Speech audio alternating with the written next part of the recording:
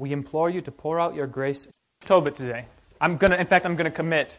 Pastor Nelson's going to teach on Bel and the Dragon next week. So I know. You thought there was a dinosaur in that picture. There are actually dinosaurs in the next story. So any questions about... here's what I think we should do, maybe just to catch up, because it's been a little bit. I was trying to think of a good way to do this. And if I write up here maybe 7 points.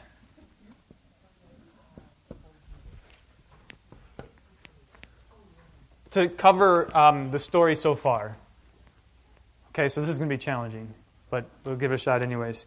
First of all, so we're going to think of 7 points to sort of summarize the story so far. What's the first point going to be? There you go, yeah. And I'm thinking in terms of plot here. Go ahead, Marilyn. Tobit was a generous Jew Okay. who buried the dead. He not only gave tithes, but gave alms as well. Okay. That was fantastic. Okay. Bury the dead. Tithes. You've been taking notes. Alms. Perfect. Good. Now, I think that so to make this, to make sure we don't run out of numbers, what would number 7 be? Where we concluded last week? 2 weeks ago. Okay. Yes. Okay. So Tobias. Thank you. I don't know if it'll work, but I'm going to send them back if they don't. Tobias, Tobit's son, marries Sarah. And now that's much more complicated than it sounds, right? And he didn't die. Okay. Yeah. That died.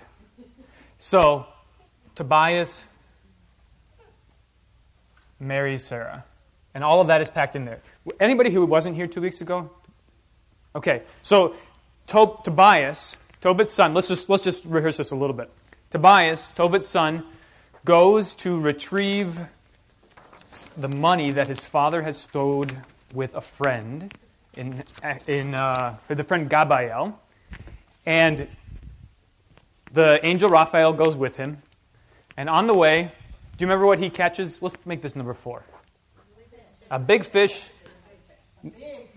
Yeah. How big? It was trying to eat him. Okay. So there's Tobias and the fish. And why is the fish important? Yeah, he takes the parts out of it, right? So we got liver, gall, and the heart. These two go together, the heart and the liver. Okay? And Raphael says, hey, put it in your bag. And so Tobias says, okay. And then later Tobias says, why did I do that? Much later. And Raphael says, well, the liver and the heart are good for scaring away demons, and the gall is good for curing blindness. So when Tobias marries Sarah, she's been tormented by the demon Asmodeus, who has killed her last 7 husbands. And Tobias then would be the 8th husband, and he's committed to marrying her. Why is he committed to marrying her? He's a kinsman redeemer. So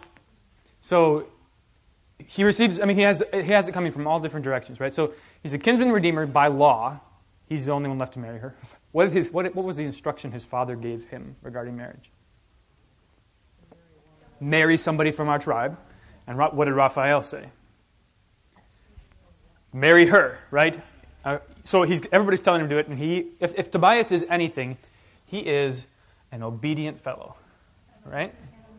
And noble, yeah. To me, Tobias is the Isaac of the Abraham and Isaac story. When Abraham sacrifices Isaac, it just stands out so strongly to me. Is that how you spell obedient? Is it an A or an E? E. I thought so. Okay. And to punctuate the story of Tobias' marriage, they get married, right? And Sarah's father digs a grave, right? Because the 7 previous husbands have died, and so this guy's going to die as well. And then he sends a maid to go check, and the maid comes back and says he's still alive, he rejoices, says a prayer, and what does he do? Fills in the grave, right? So that's all encompassed in this story of Tobias marrying Sarah. And Tobias follows the instructions again. Go ahead, Marilyn. But prior to that, with them being alive, they had offered a prayer. They had burned the heart and the liver. Yeah.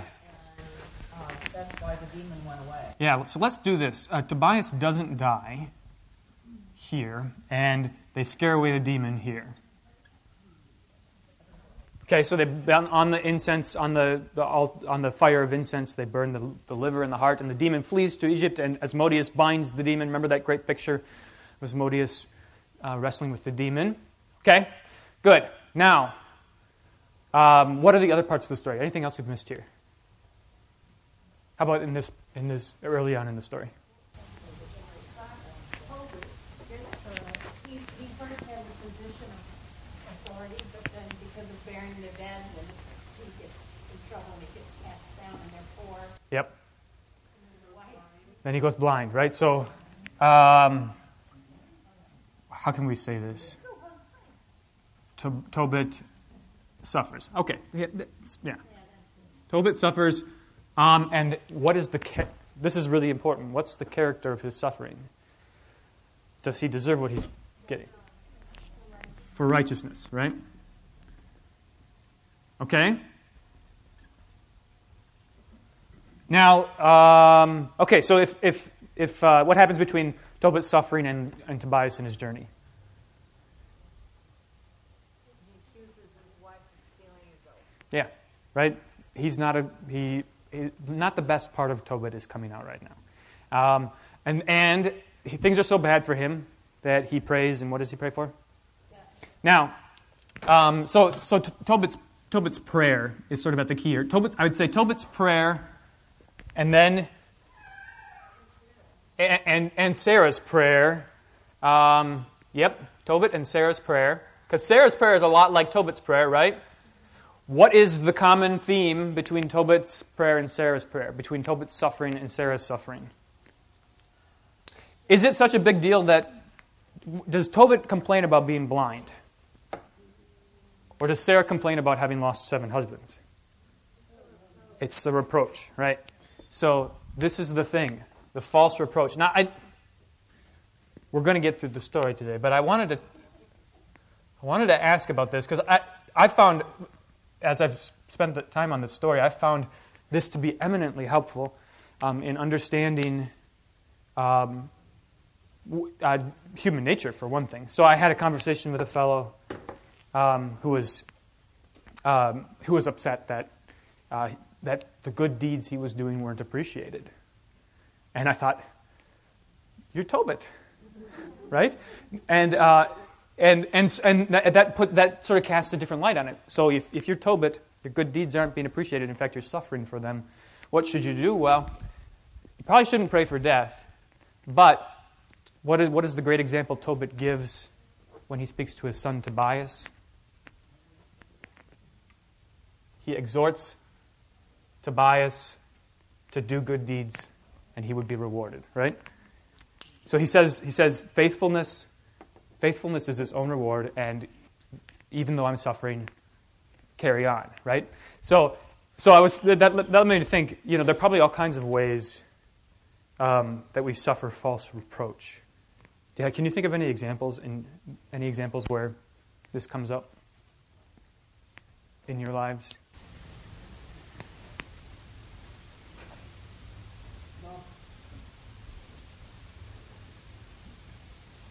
Can you say suffering like terminal disease? Okay, but now good. Okay, so suppose you have a terminal disease. But that's not reproach. Where might reproach come into that situation?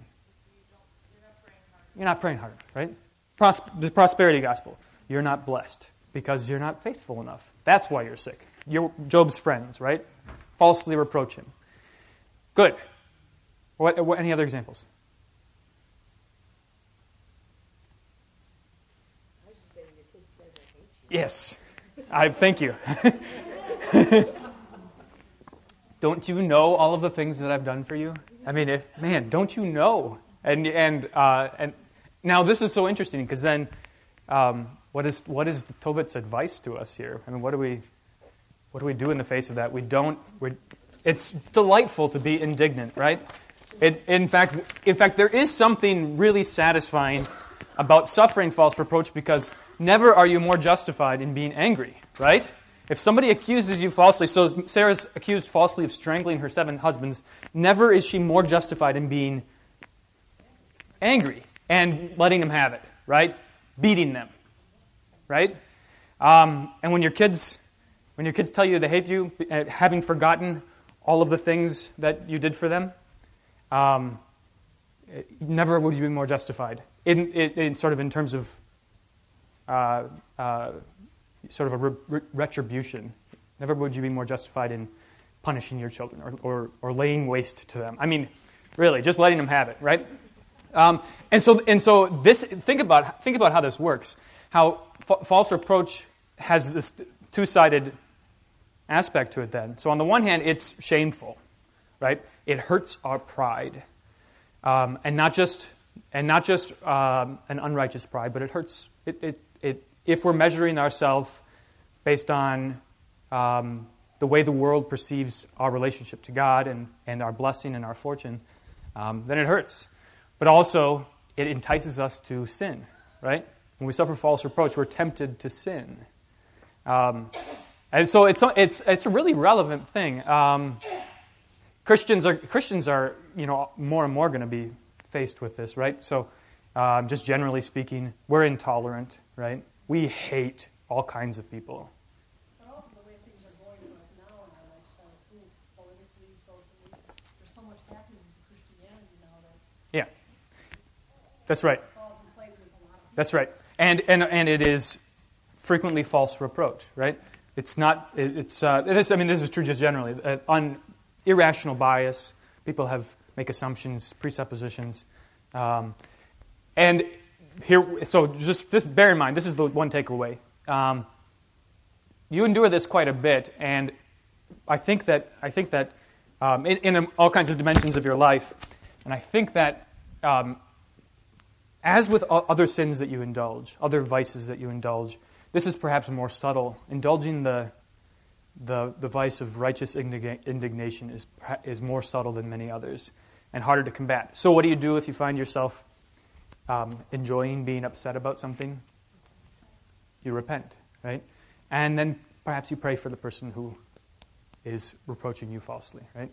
And you thank God that He esteems you according to Christ, not according to your own merit, right? But it's something to be cognizant of, right? Because that's a spiral that leads down and down and down.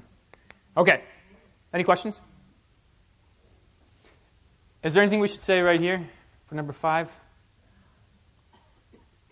Not really, huh? Okay. The dog.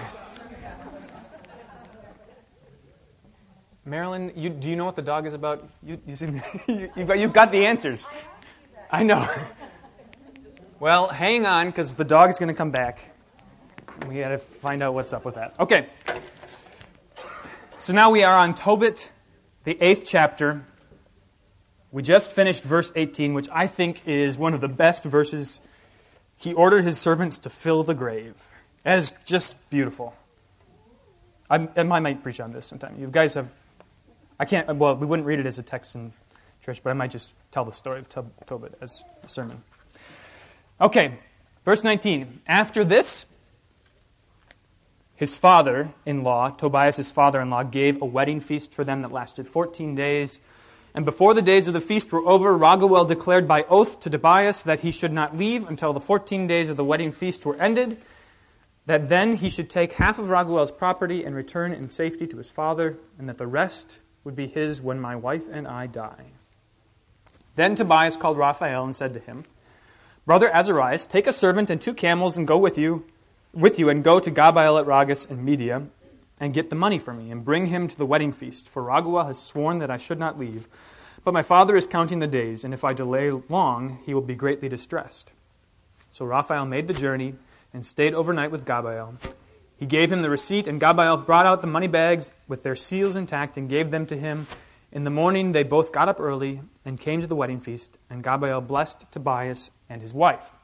Now, does this ring of any Old Testament stories that you know? Maybe in contrast to any Old Testament stories you know.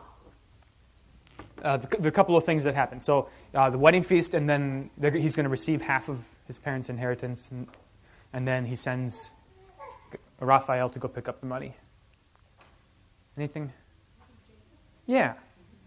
So it's kind of opposite Jacob, right? Remember, he and Laban are fighting about property all the time. He's not given the daughter that he would marry, and he has to steal from. He finally steals from Laban, his uncle, and flees and runs away. Doesn't obey his uncle's command. And then I think it's really interesting or poignant to note that chapter 9, this short little chapter, right, tells us that finally Raphael's the one who goes and gets the money. So as though this wasn't at all the reason Tobias was on his journey, right? It didn't even matter if he went all the way. What mattered was that he landed here in Ecbatana and saved Sarah and married her. Okay? Any questions? They don't know that Raphael's the name yet. They don't know that yet. They might find out. Chapter 10. Now, his father Tobit was counting each day, and when the days for the journey had expired and they did not arrive, he said, Is it possible they have been disappointed? That Gabael has died and there is no one to give him the money. And he was greatly distressed. Pay careful attention here now. And his wife said to him, The lad has perished. His long delay proves it. Then she began to mourn for him and said, Am I not distressed, my child, that I let you go, you who are the light of my eyes?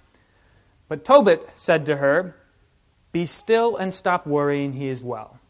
And she answered him, Be still and stop deceiving me, my child has perished.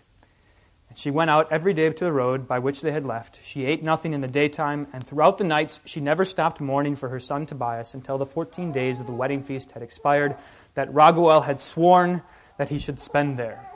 So here, I think, first of all, if it was a dialogue, it'd be really funny to hear, Be still and stop worrying, and then she snaps back, Be still and stop deceiving me, right? Notice how they parallel Abraham and Sarah. So the writer of the Hebrews points out that with Isaac, the sacrifice of Isaac, Abraham believed that even from the dead, God would raise up for him his son. Tobit is distressed, right? But what does he express to his wife, Anna? He's fine. And it's not necessarily, I think we'd be mistaken to assume that he's just putting on a front, trying to be encouraging in the face of her despair. He's demonstrated that he has his eyes on something much further, right? And he, like Abraham, believes that his son will in fact be well, even if he has perished, right? Meanwhile, Anna is a lot like Sarah, who, when faced with the prospect of not having a son, what does she do? Gives Hagar she throws up her hands and tries to take care of things on her own, right?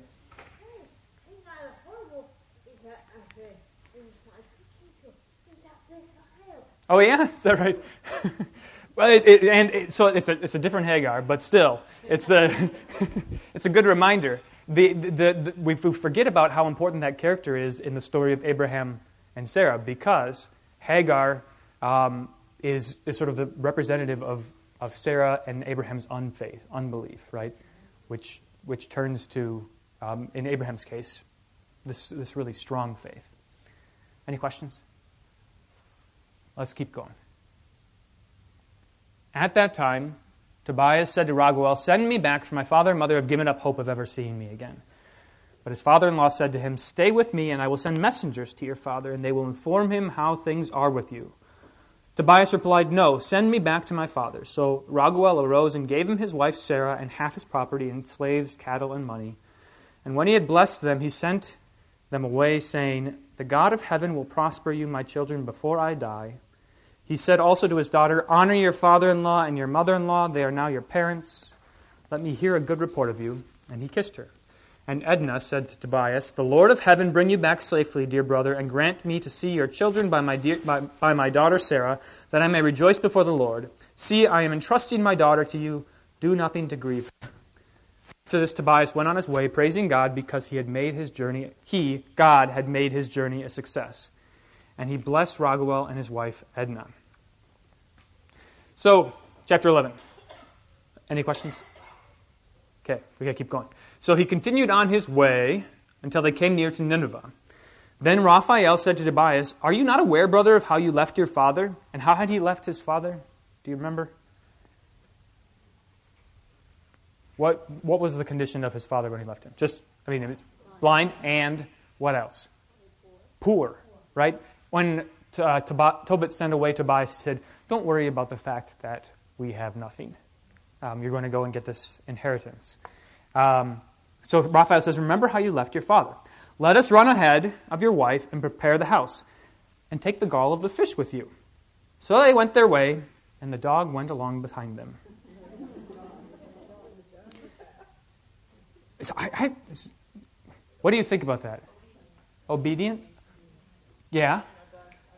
Yeah, just not my dog. Yeah. Well, and so now let's think about just real quickly. So I don't have a good answer for this, but maybe we can collaboratively come up with this. When did the dog show up before?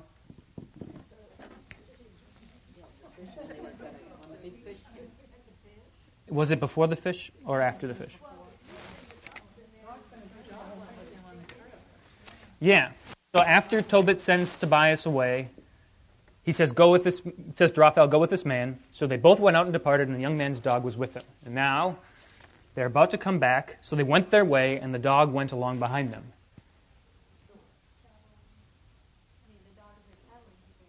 Yeah. Yeah. I think that it's a good case to be made for when... So Tobit says to Tobias and Raphael, "The Lord will send his angel to be with you," right? And so this faithfulness, obedience, a traveling companion, protection, I think the dog at least represents that. If not, so Raphael is active in all of these ways, right? Active in sort of forming what's happening. And the dog is sort of passive, absolutely passive. All the dog does is follow them around. But he's back and Raphael's at the front. Hey, there you go. That's good. Who knows what the dog was doing back there? Yeah.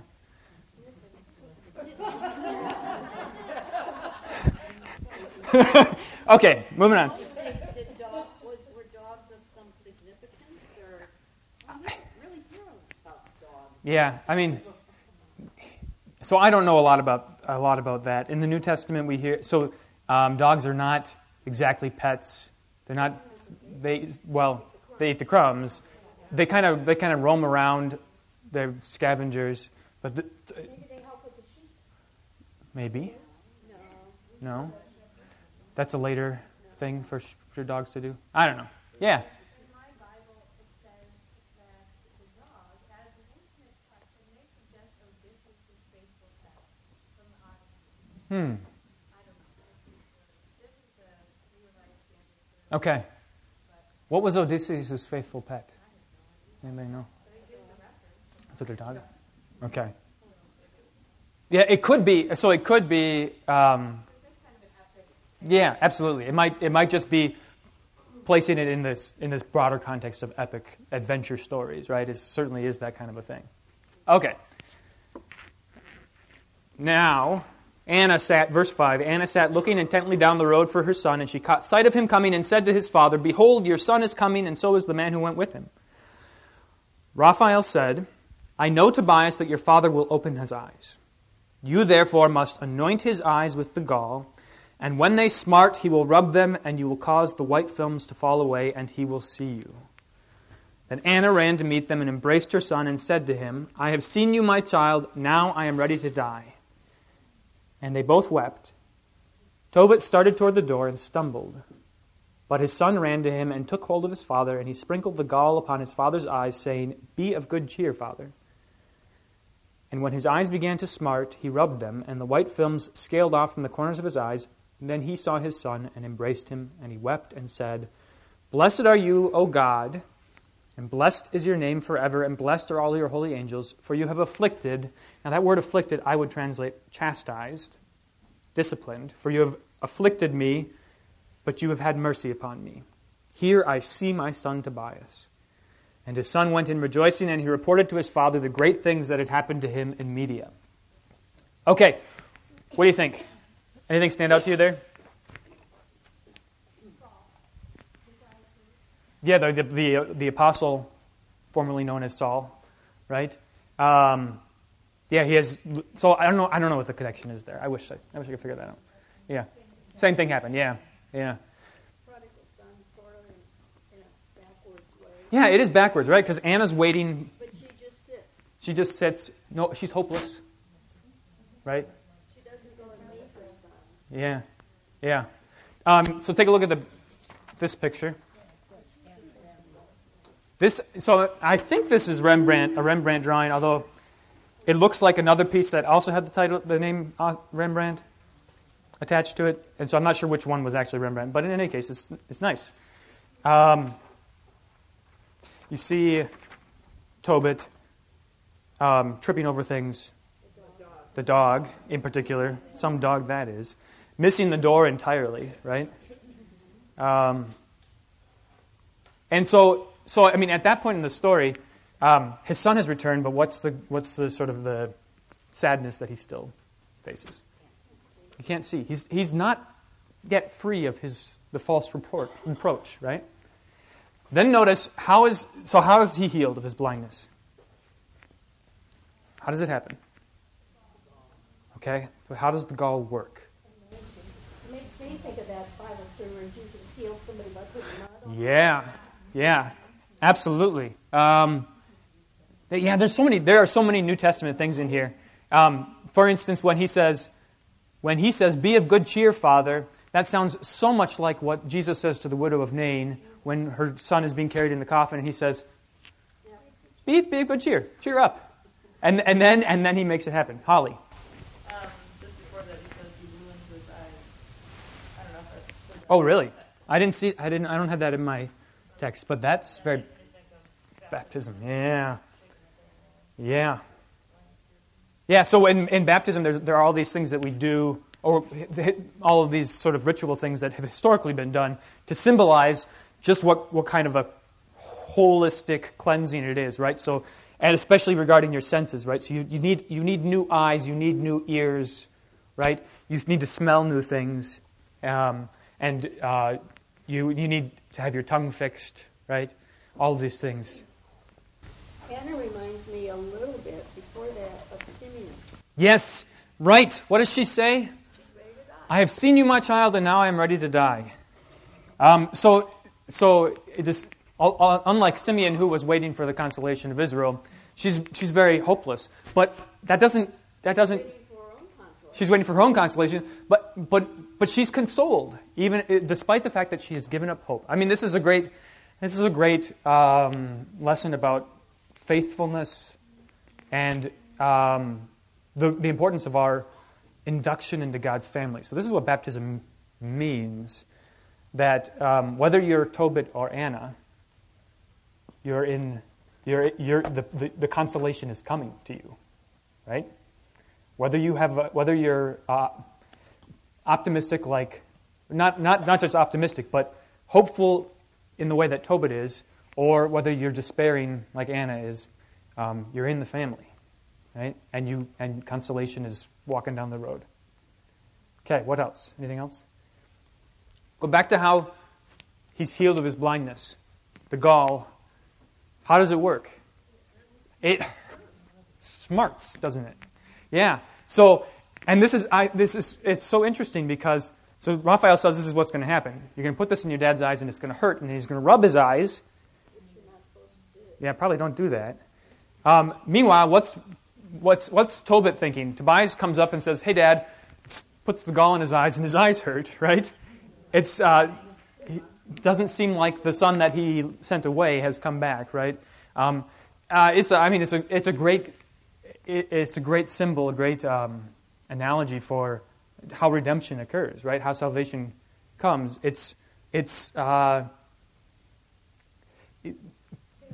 painful, yeah, right, for the good. I mean, the peeling away of, I mean, when your eyes. So if you think about it in baptism, when you're given new eyes to see things as they actually are, it's not always a joyous experience. You don't see things, in rainbows and sunshine, right? It's painful to have eyes of faith at times. Okay, anything else? All right, let's keep going. Then Tobit went out to meet his daughter-in-law at the gate of Nineveh, rejoicing. Oh, sorry. Look at the next picture. Tobit getting his eyes fixed. There's the dog. This is Bernardo Strozzi. I don't know there's not much use in saying that because I don't know anything about him. There's the fish. That's a vicious-looking fish. And it looks a lot like the Rembrandt. That Anna looks like Rembrandt's Anna, doesn't she?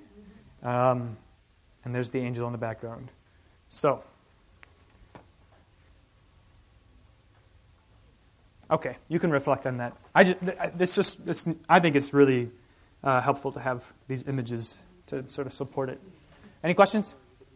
Okay, so Tobit's eyes are healed.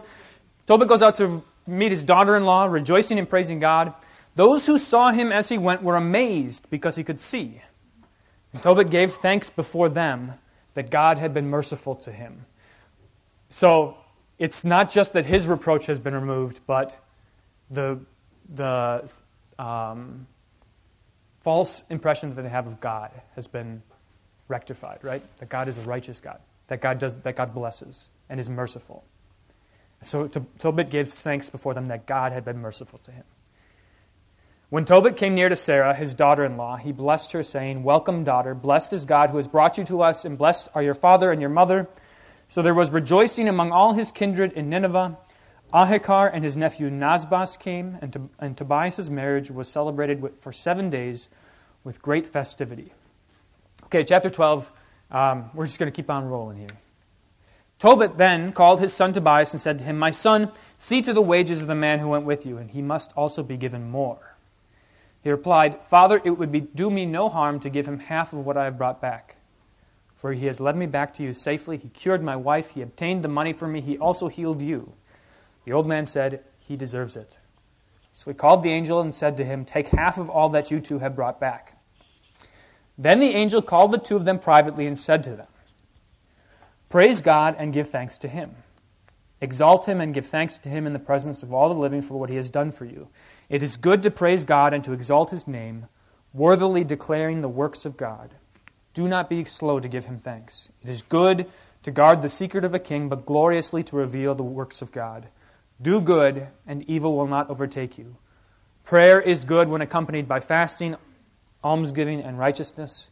A little with righteousness is better than much with wrongdoing. It is better to give alms than to treasure up gold, for almsgiving delivers from death, and it will purge away every sin. Those who perform deeds of charity and of righteousness will have fullness of life, but those who commit sin are the enemies of their own lives." Let's pause there for a second. What do you think of that? It does sound like the Psalms, right? So it begins with this, the first half of it is praise God, praise God, praise God, give thanks to God, right? And then, what's that? Almsgiving will purge away sin. Right. Yeah. So here's my question for you. This is perhaps one of the main reasons why Tobit is not in the canon, because the way it's described or not in the Protestant version of the Bible, the Lutheran theologians said it contains things which don't correspond to the analogy of Scripture. So you measure truth by what? By whether or not it holds high Jesus and his sacrifice. So what's the risk here? Works righteous, right? Yeah, almsgiving purges away sin. What do you need Jesus for if almsgiving can do it? Now, so here's my question for you. think about that passage in terms of the book of Tobit. Has the book of Tobit, I'm not leading to anything here, I'm just interested in your impressions. Has the book of Tobit given you any sense to this point that doing good works will save you? Did you nodded your head a bit, Julie? Because it ended up well for them. Mm-hmm. You got married, you got healed, they got money. Yes, there was a lot of suffering, but there was a happy ending.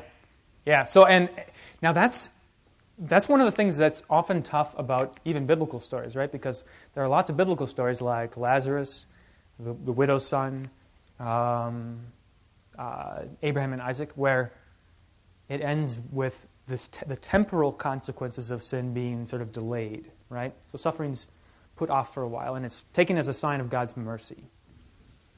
And maybe even as reward for righteousness, right? Does that fit with the character of what we hear in the Bible? Are people rewarded for their righteousness? Sometimes, yeah.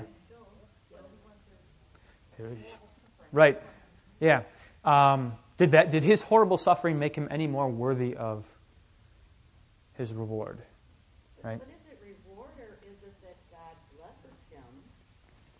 What does Tobit say? Remember? He says, when he goes out in the streets and people see that they are amazed, he says, where is it? Of 11? 12? Oh, that's Raphael says it there. Where is it? 14. Well, that's important too. Okay, so we'll do this, two things. So 11:14, when he's healed, Tobit says, "Blessed are you, O God, and blessed is your name forever, and blessed are all your holy angels," for two reasons. You have afflicted me, chastised me, and have had mercy on me, right? So God's the actor in both of those things, in his suffering and in his healing. And when the people are amazed, right, verse 17, Tobias gave thanks before them that God had been merciful to him.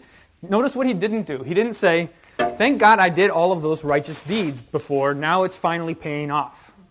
Right? I think that's really striking. That's really important.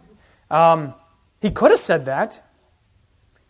But what do the saints say when Jesus greets them in his second coming, and he says, you fed me when I was hungry, you clothed me when I was naked, you visited me when I was in prison. What did they say? Where were you? Yeah, when did we see you and do that? We don't know what you're talking about. And that's Jesus's admonition. When you enter the kingdom, what do you say? We are humble servants who have done what was asked of us. So my suggestion would be that to this point, Tobit is all about mercy. It's all about God's mercy. So Tobit claims no credit for what's going on. And notice what his faith clings to. He is not clinging to the fact that he's going to regain his sight, or even that Tobias is going to return to him.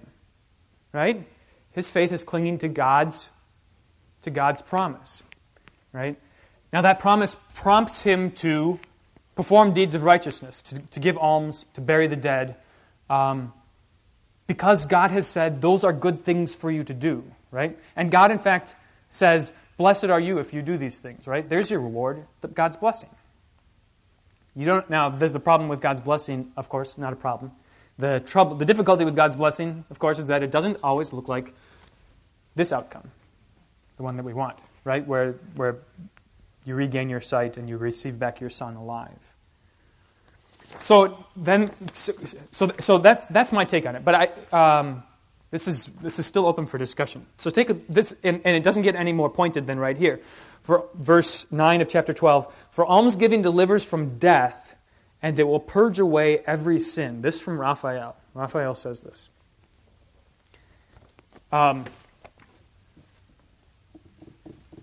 So is there any way that we can understand that without... That's verse 9 of chapter 12. Is there any way we can understand that without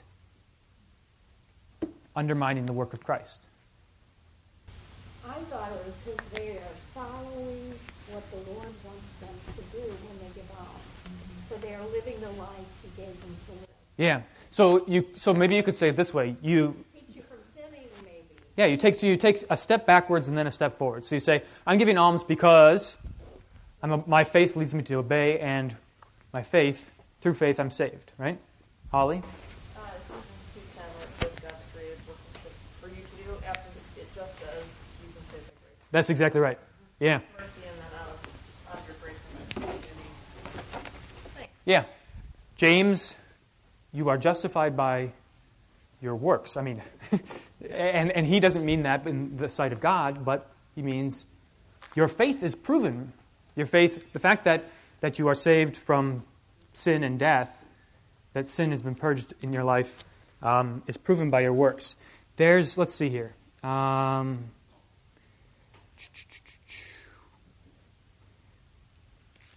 Peter 4 kind of sounds familiar. So what I want you to do is, so don't disregard this out of hand just because it doesn't sound because it sounds wrong.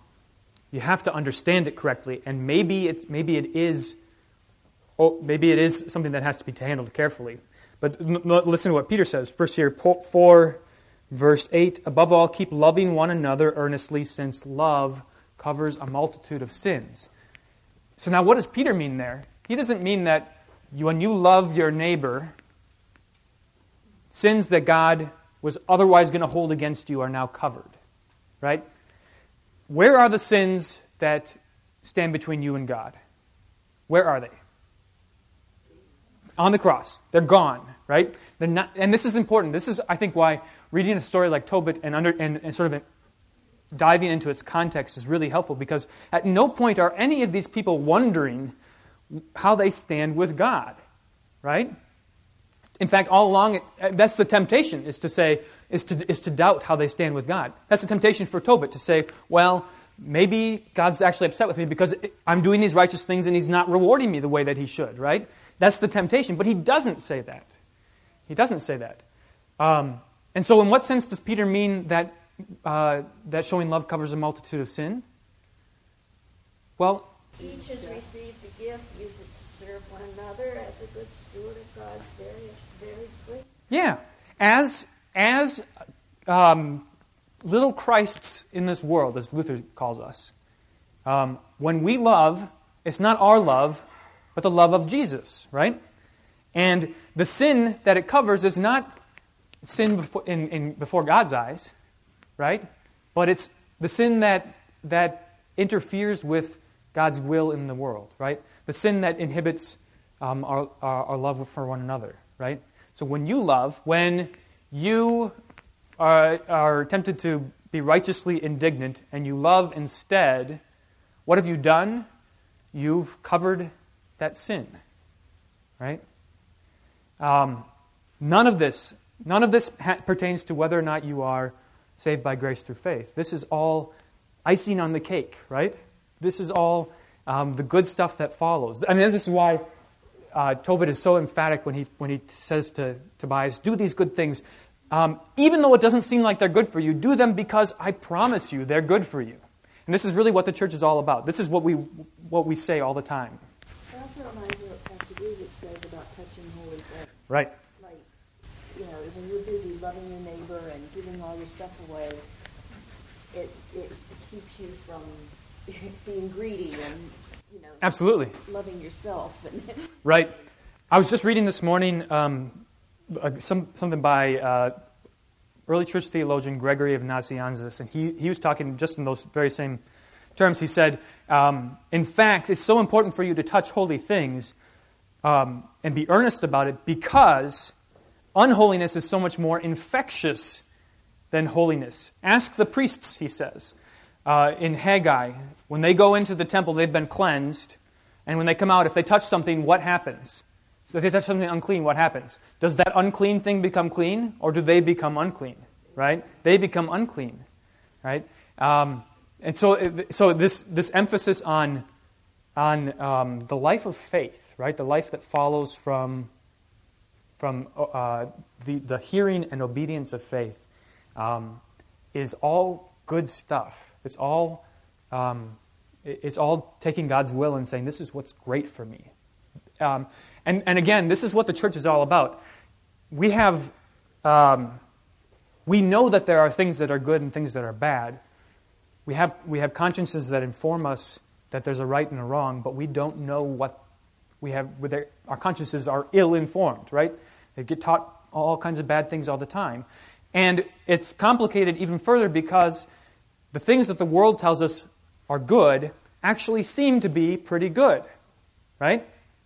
And the things that God tells us are good don't seem to be good.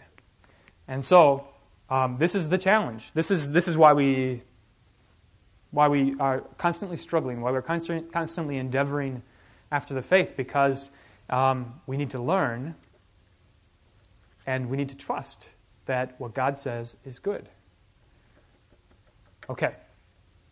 I didn't mean for that to be so pontifical. Any questions? Okay. So just to verse 9 there. Take it or leave it. There are parts of Scripture that we have to be really careful about when we read them because they can be easily misunderstood. And that's a danger here with the story of Tobit, right?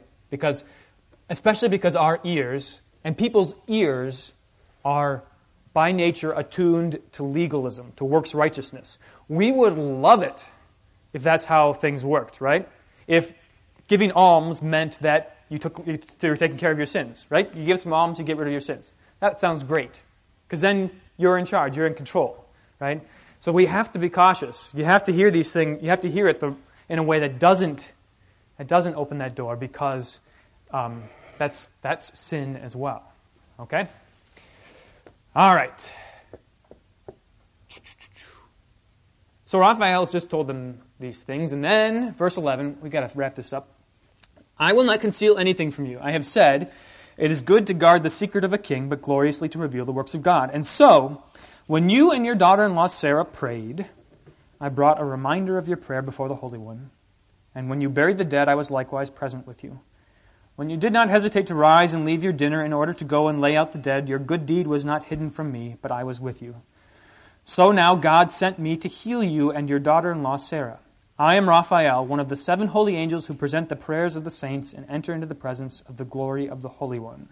The big reveal. And they were both alarmed, and now they act like there's an angel. And they fell upon their faces, for they were afraid. That's how you act when there's an angel around. But he said to them, do not be afraid, you will be safe. But praise God forever. For I did not come as a favor on my part, but by the will of our God. Therefore praise him forever. All these days I merely appeared to you and did not eat or drink, but you were seeing a vision. And now give thanks to God, for I am ascending to him who sent me. Sounds a lot like Jesus. Write in a book everything that has happened. So then they stood up, but they saw him no more.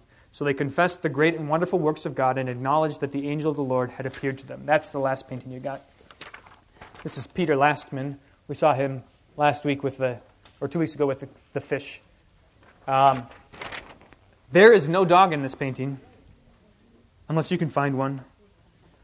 But there's all of Tobias's the property that he brought with him from his in-laws. Under the goat's chin, there's a dog? It might be. That looks like a dog. Except he's black. The other one's from white. Could be a baby goat. That looks like a dog. Huh. Leaves? I think it might be leaves.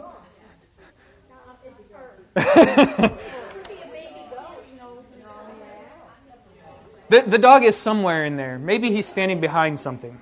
Okay. Interestingly, these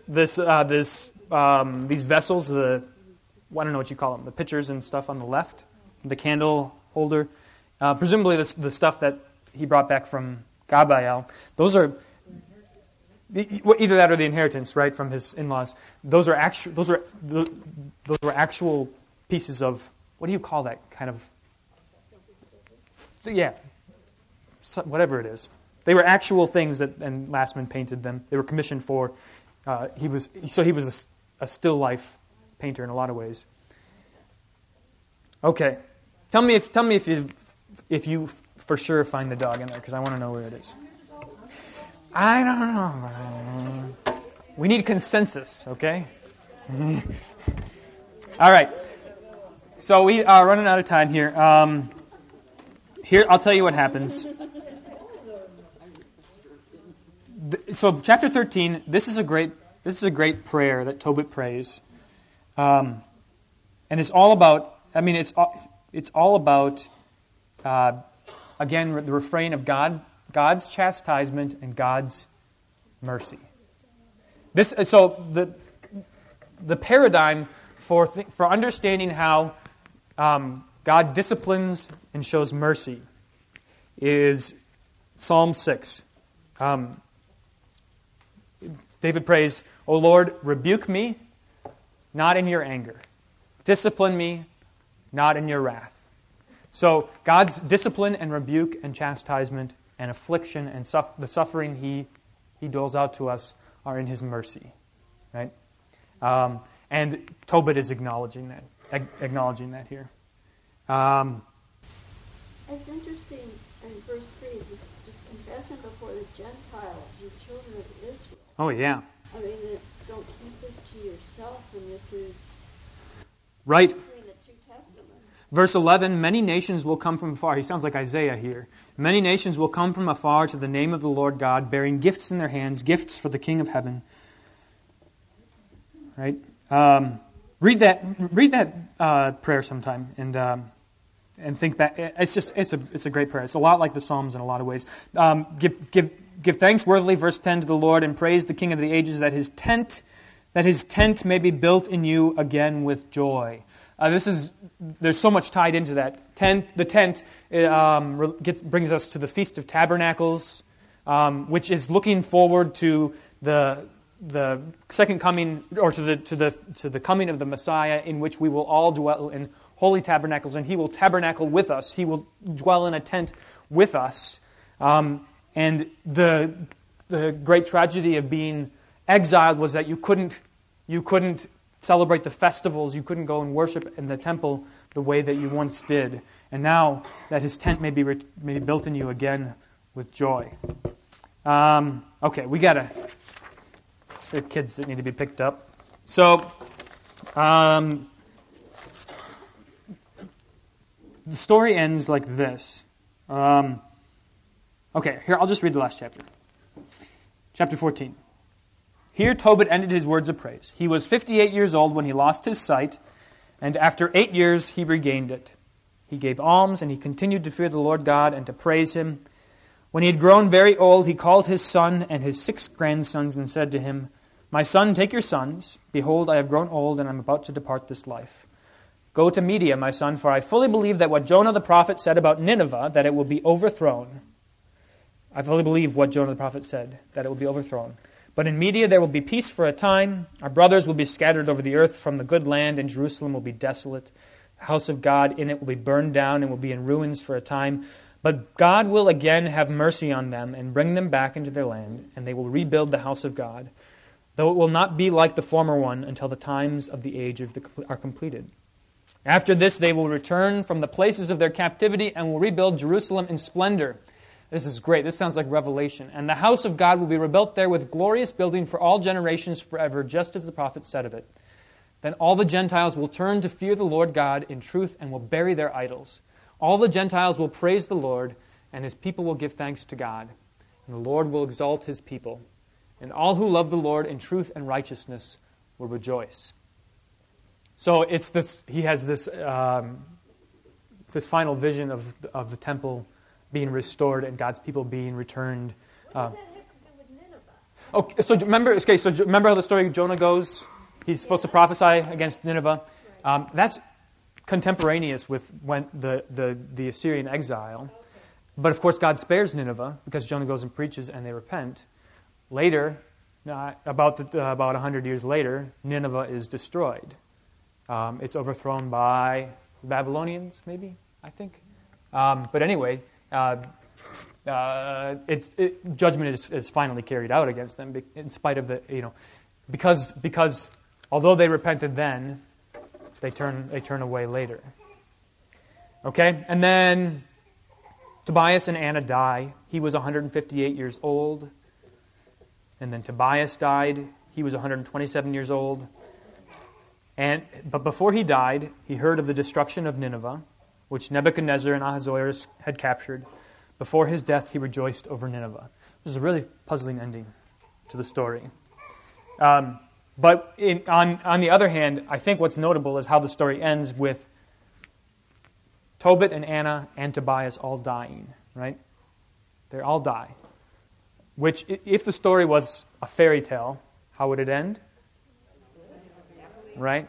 But that's not how biblical story. That's not how stories of God's people end, because we die, holding on to this future hope. Okay? Any questions? You can read Bell and the Dragon for next week if you want. It's rather short, I think, but that'll be fun. Exciting stuff. Okay? Let's pray. Lord, remember us in your kingdom and teach us to pray. Our Father, who art in heaven, hallowed be thy name. Thy kingdom come, thy will be done, on earth as it is in heaven. Give us this day our daily bread, and forgive us our trespasses, as we forgive those who trespass against us. And lead us not into temptation, but deliver us from evil. For thine is the kingdom, and the power, and the glory, forever and ever. Amen.